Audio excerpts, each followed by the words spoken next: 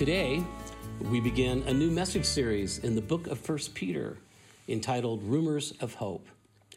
During a pandemic, people traffic in rumors. Infection rumors, treatment rumors, symptoms rumors, economic rumors, vaccine rumors. The truth is that until something is a proven fact, it's a rumor. And in that sense, faith is a rumor of hope.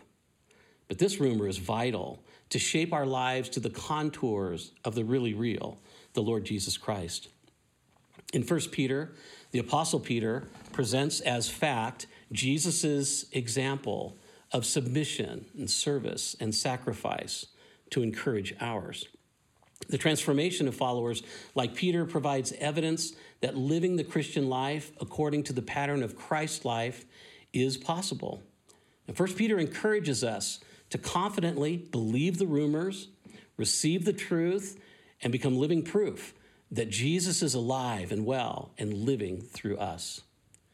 This morning, we'll explore the background to the book of 1 Peter, as well as Peter's greeting, which encapsulates the letter. 1 Peter chapter 1, verses 1 and 2. This letter is from Peter, an apostle of Jesus Christ. I am writing to God's chosen people who are living as foreigners in the provinces of Pontus, Galatia, Cappadocia, Asia, and Bithynia. God the Father knew you and chose you long ago, and his Spirit has made you holy. As a result, you have obeyed him and have been cleansed by the blood of Jesus Christ. May God give you more and more grace and peace. To begin, let's look at grace and peace in Peter's life. If you were to examine the salutation beginning each New Testament letter, you'd usually find grace and peace, and always in that order. Two of the pastoral epistles, 1 and 2 Timothy, commend grace, mercy, and peace, but we never find peace before grace. Our experience during the COVID-19 pandemic bears this out. As we struggle through the fog created in our lives by the shutdown, the stress hormones increase, what's called our allostatic load, as anxiety strains our brains. Sheltered in place, we miss the folks we saw each day, commuting to work, getting lunch, going to the gym. And those interactions were cues that we're okay. We're part of a larger social network. But in isolation, our brains work overtime to protect us, identifying threats in our environment, ready to react. Despite our good intentions to use this time well, follow a schedule, read good books, exercise, and enjoy nutritious meals, we struggle to remember the date sometimes. And we endlessly read the news, most of it bad. We become sedentary and snack through the day. Allostatic load increases sleep disturbance, agitation, and depression fed by uncertainty. We thrive on structure and predictability. But if you've received grace, you can experience God's peace even now. Reveling in God's grace clears the anxiety that clouds our minds. A sense of wholeness and well-being, despite the circumstances we find ourselves in, comes by living into the grace we've received. Our salvation is by grace alone, and so too is peace. God takes the initiative and we respond, experiencing shalom even in the midst of uncertainty and suffering. A look at the life of our author, Peter, provides abundant proof. The letter claims Peter the apostle is author, but some dispute this due to the quality of the Greek it is written in, as well as this sophisticated grammatical structure. Peter spoke Aramaic, but the written language in the Greco-Roman world was Koine Greek, as it's called, an everyday form of Greek, and Peter likely had the equivalent of a middle school education in this. Jewish boys attended school, focusing on the Hebrew scriptures until age 13, and then typically learned a trade as an apprentice after that. Many would live with a tradesman's family, doing chores and menial labor while they learned their craft. Marriage was encouraged by about the age of 20. The Mishnah, the oral tradition based on the Torah, states that boys began attending Bet Midrash, or house of study, rabbi school, by the age of 15. The rabbi would then cull his students, and a chosen few became one of his disciples. Now, unlike Paul, who studied with the great Rabbi Gamaliel, Peter didn't make the cut. And so he worked in the family fishing business. And Peter was essentially an underschooled fisherman, at least in terms of written Greek. And so he clearly had some help with the manuscript of 1 Peter. And in 1 Peter chapter 5, verse 12, we see it. Peter humbly thanks Silas, also known as Silvanus, for serving as his amanuensis, or secretary. And Peter dictated the letter, and Silas then smoothed it out. Reading 2 Peter in Greek is a much rougher ride than 1 Peter, because the old fisherman wrote that one himself. Peter wrote 1 Peter around 62, 63 AD during the reign of Nero. Rejected by the rabbinical system, by grace, Jesus invited Peter to be his disciple. "Come, follow me," Jesus said, "and I will send you out to fish for people." It's believed that Peter was born about the same year as Jesus, and so it was about 30 AD when he accepted Jesus' invitation to be his disciple. Martyred in AD 63 or 64, Peter spent those intervening 30 years fishing for people, planting, strengthening, and leading churches. Peter was a recipient of grace throughout his life. In his early days as Jesus' disciple, he was a human highlight film of bad ideas, rash words, and impulsive acts. Prompt in action and hasty in judgment, often wrong but never in doubt. He displayed animal courage, but his moral courage was easily overcome. During the storm on Galilee, as Jesus walked on water, Peter joined him. And as he sank into the lake, Jesus took Peter's hand and said, "You have little faith. Why did you doubt?" On the mountain of transfiguration, when the Lord Jesus' deity, his glory shone through his humanity, there on the mountain with Jesus, James, and John, God rebuked Peter when he suggested building tabernacles for Jesus, Moses, and Elijah. When he refused to allow the Lord to wash his feet at the Last Supper, and Jesus replied, "Unless I wash you, you have no part with me." When Peter refused to believe that Jesus would die, Jesus rebuked him, "Get behind me," identifying him with those set against God's plan. At times, Peter vacillated, as with the church in Antioch, at first eating with the Gentiles and then refusing to do so. And so in Galatians, it says the Apostle Paul opposed him to his face. When the Roman guard came to arrest Jesus in the Garden of Gethsemane, Peter cut off one of their ears. And on the night of Jesus' trial, Peter was so concerned about his image and safety that he denied being associated with Christ 3 times. But after Jesus' resurrection, Peter was a changed man. And in Acts 12, we see recorded Herod's increasing persecution of these Christians, the new community. After having James, the brother of John, executed and seeing that the Jews approved, he had Peter arrested and placed in prison. Sleeping between 2 guards, an angel of the Lord appeared, and the chains on Peter's wrists fell off, and the angel escorted Peter out of prison. And Peter reemerges at the first church council in Jerusalem, and there gave personal testimony that the gospel is for the Gentiles too. And the next time we hear from him is in the greeting of this letter. His faith matured. A few years after writing this epistle, Peter was martyred because he would never deny Christ again. According to tradition, when they crucified Peter, he insisted that he be crucified upside down because he felt unworthy to die in the manner of his Lord. Peter addressed his first letter to God's chosen, exiles scattered throughout the provinces of Pontus, Galatia, Cappadocia, Asia, and Bithynia. And this is the region north of the Taurus Mountains in Asia Minor, in present-day Turkey, and had been under Roman control from the mid-1st century BC. Jewish pilgrims to Jerusalem from this area for Passover were present when Peter preached the first sermon of the church, recorded in Acts chapter 2, to which 3,000 responded. In his history of the church, written in the 3rd century, Eusebius stated that Peter preached in this region and spent most of his time in Cappadocia. And there's a rumor that Cappadocia was known for its coffee drinks, as well as a tough twilled cotton cloth used in trousers called chinos, known as cappuccinos. I think I need a rim shot right there.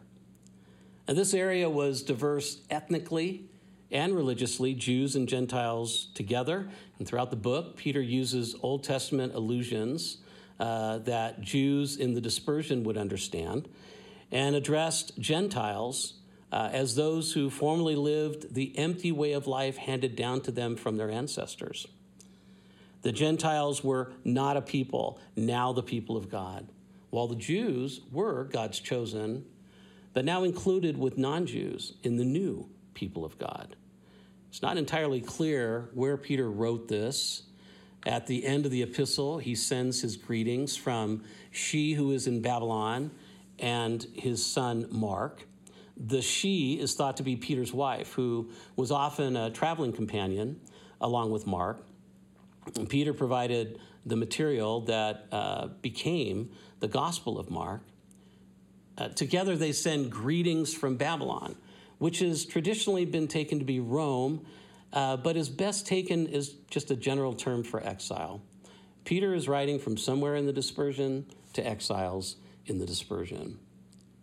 It wasn't long after Peter wrote this that Nero Claudius Caesar acted on his dream to build a golden palace on an inhabited portion of Esquiline Hill in Rome, one of the 7 hills in Rome. He set out on a plan to start a fire and blame the already unpopular Christians, and the Neronian persecution spread rapidly throughout the empire. Allusions to Christ's unashamed suffering as a template for Christians throughout 1 Peter is a key theme in the book, and it's a response to this persecution Christians faced. Now, Peter's letter is an urgent appeal to create a Christian counterculture in exile by living into their new life in Christ and new identity as the people of God. Now, Peter does not call them to withdraw from society, but to engage it in ways that maintain their true identity. They're immigrants in their host nation, respectfully participating in its culture only to the extent that its values and customs coincide with their own.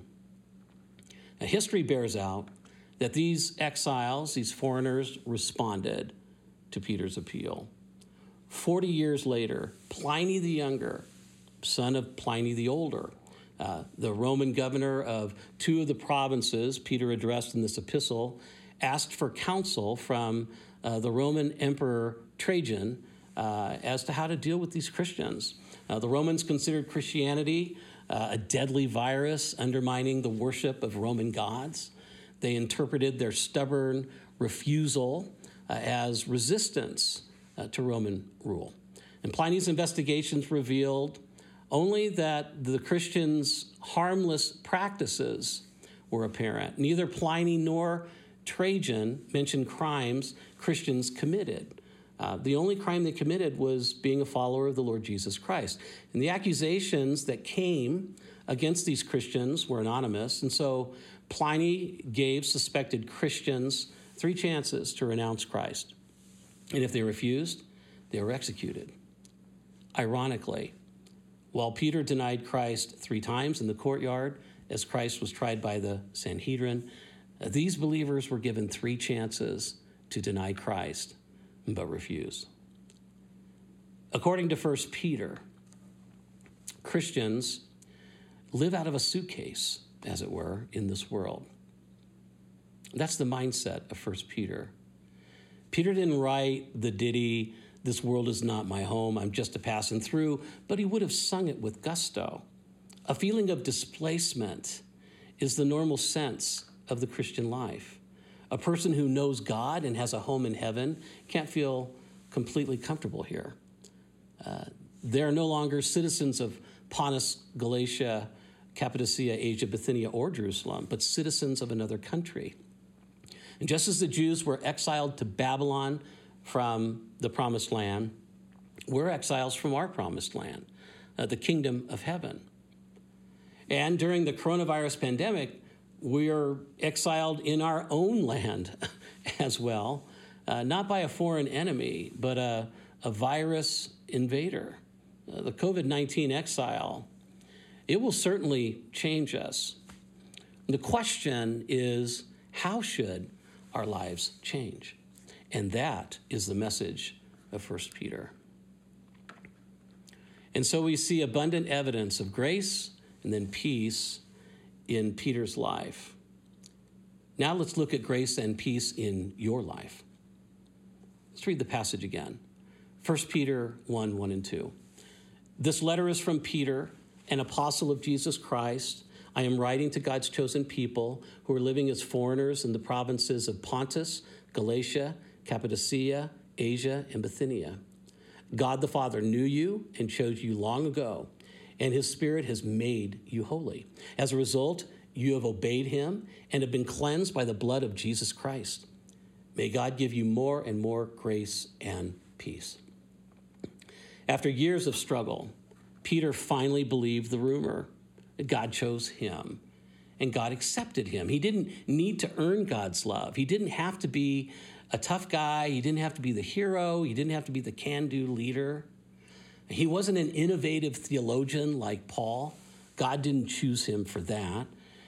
God poured himself through Peter's personality. And as a result, many trace their identity in Christ to his ministry and influence. And it goes on to today. And that's what happens when we accept the grace of our chosenness. As Peter begins his book, he starts with a rumor that must have seemed incredible, given the situation of his readers. Ostracized and criticized, God chose you. Outnumbered and overpowered, God chose you. Overworked and overwhelmed, God chose you. Strangers to the world, but no stranger to him, God chose you. If you've ever wondered whether you're anyone's favorite person, by grace you have this assurance. You're God's favorite person. God chooses you. My dear mother, Trink Smith, passed away nearly 10 years ago at the age of 84. And she was just 62 years old when my father passed away, a young widow, overwhelmed with grief. But my sometimes possessive father's death released her to be what she truly lived for, being a grandmother to her 9 grandchildren. And for the last 22 years of her life, she poured unconditional love into each of those kids. She greeted each one every time with utter delight. I'll never forget her graveside service, during which each of her grandchildren confidently proclaimed that they were Grandma's favorite. And they were right. She loved and celebrated each one as much as any other. If asked, are you anyone's favorite person? They had a ready response. If you were asked, are you anyone's favorite person? How would you respond? Whether you feel generously loved or desperately unloved, you have an answer. Look in the mirror. You are God's favorite person. Now, that's not something you'll pick up in the normal flow of life. It sounds like a rumor, too good to be true almost, that floats into your mind but seizes your heart. Is it really true? Does God really love me? Am I God's favorite? You mean I'm not the kid on the playground who doesn't get picked for a team? Peter responds with this: God the Father knew you and chose you long ago. The term translated knew is a Greek word prognosko, from which we get our term prognosis. God knew you from eternity. He's known you personally. He knew your prognosis. He saw what he chose you to do and to be. And as God said to Jeremiah, God says to you, before I formed you in the womb, I knew you. God's foreknowledge is not information God has about us before we're born that he uses to decide whether or not to choose us. Well, that would base our chosenness on our works, not God's grace. The wrong questions are, well, who else did God choose? How did I deserve this? The right questions are, why did God choose me? And what did he choose me to become? Ephesians chapter 1, verse 4 says, even before he made the world, God loved us and chose us in Christ to be holy and without fault in his eyes. God the Father has taken the initiative to draw us into an intimate, loving relationship, but one in which God has complete authority. God's purposeful plan, it forms the living hope Peter presents throughout 1 Peter. Whether he chose anyone else, he chose you. We may be strangers in this world, but we're not strangers to God. There is nothing more exhilarating than experiencing the reality of being the favorite person of the most important person in the universe. And he proves it every day with the riches found in Jesus Christ. So I want to start a rumor with you today. God chose you. Wondering whether or not God chose you according to his foreknowledge before the foundations of the world? Well, that's a waste of time. If you begin with the assumption that God chose you and accept God's work on your behalf, you will know beyond a shadow of a doubt that you are chosen. And chosen is not exclusive. You're God's favorite, but you're not the only one. God invites everyone to receive grace and experience peace. And John 3:16 says, this is how God loved the world. He gave his one and only Son so that everyone who believes in him will not perish but have eternal life. In Romans 10:13, it says, everyone who calls on the name of the Lord will be saved. Peter goes on to reveal that the Holy Spirit is the agent of this grace. He does the sanctifying work. He's in charge of the cleanup, shaping us into new creations. In the Old Testament, animal blood was sprinkled on the people to establish their first covenant with God. They were sealed by that sacrifice. Now the Holy Spirit applies Christ's sacrifice to us, sprinkling us with the blood of Christ to seal the new covenant. What the law was powerless to do, transform people's hearts, has now been made possible by Christ's sacrifice. The Holy Spirit provides the power that makes our obedience possible. God chooses us to be new covenant people, indwelt by the Spirit and transformed by Christ's love. However, besides simply receiving God's gift of grace through Christ, none of this is easy. Obedience, it comes at a cost. A theme that Peter will return to often is that just as Christ suffered to bring us to God, we will suffer too. And Jesus predicted that the world would not like us. In John 15, Jesus said, if the world hates you, remember that it hated me first. The world would love you as one of its own if you belong to it, but you are no longer part of the world. I chose you to come out of the world, so it hates you. God chose you to be obedient, and obedience is peculiar in this world. You're chosen by God to enjoy a relationship with God that defines everything you are and do, which makes you different, rather strange, in fact.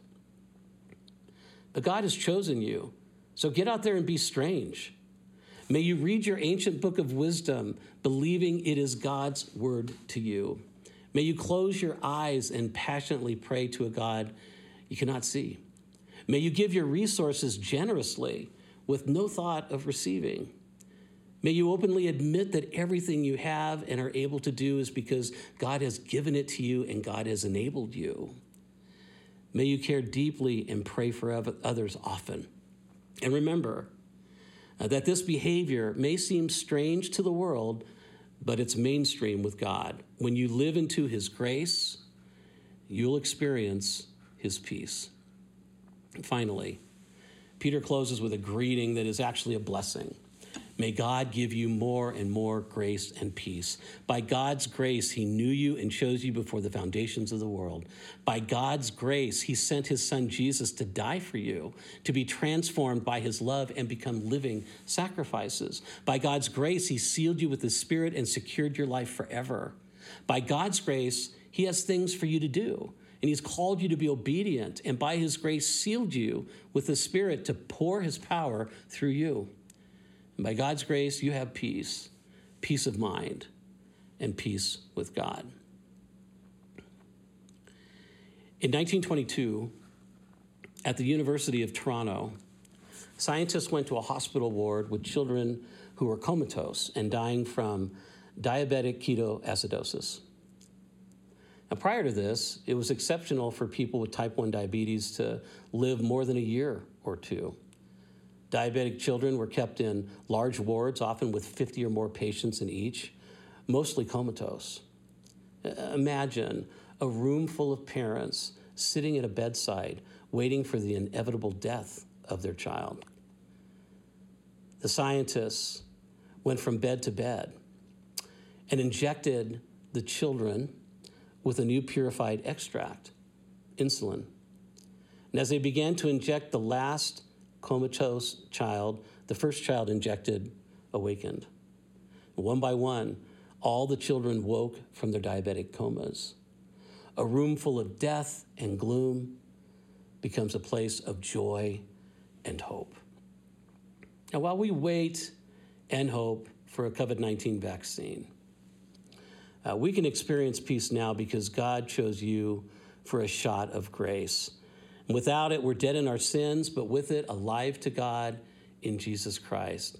Grace and peace go together, and since grace is abundant, so too is peace. We don't wait from nothing now to something then. God's grace and God's peace are yours today. May you thank God that you are his favorite person, and may you live into the living hope of grace and peace through a relationship with the Lord Jesus Christ.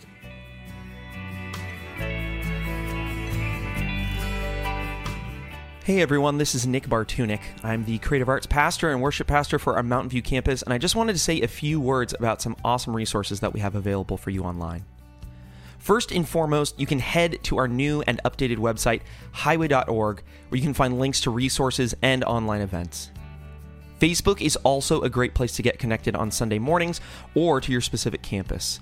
Sunday mornings at 11 a.m., we host a live stream of worship, followed by a short homily for the season on our main Facebook page at facebook.com/highwaycommunity. Each campus also has a private Facebook group that allows you to interact with our members of Highway by sharing posts or pictures or requests for prayer or for help. You head to Facebook and just type in the name of your campus, you should be able to find it. And if you're not the Facebook type, that is okay. All our online worship services end up on our YouTube page where you can watch them shortly after they go live. Consider subscribing to our YouTube channel so you can stay up to date on all our services and live streams.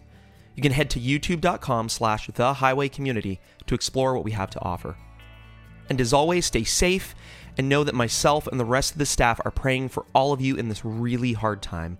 May God give you peace, grace, and an abundance of his love in this season. So, till we can connect with a hug, this is Nick signing off and passing a blessing your way. We'll see you soon.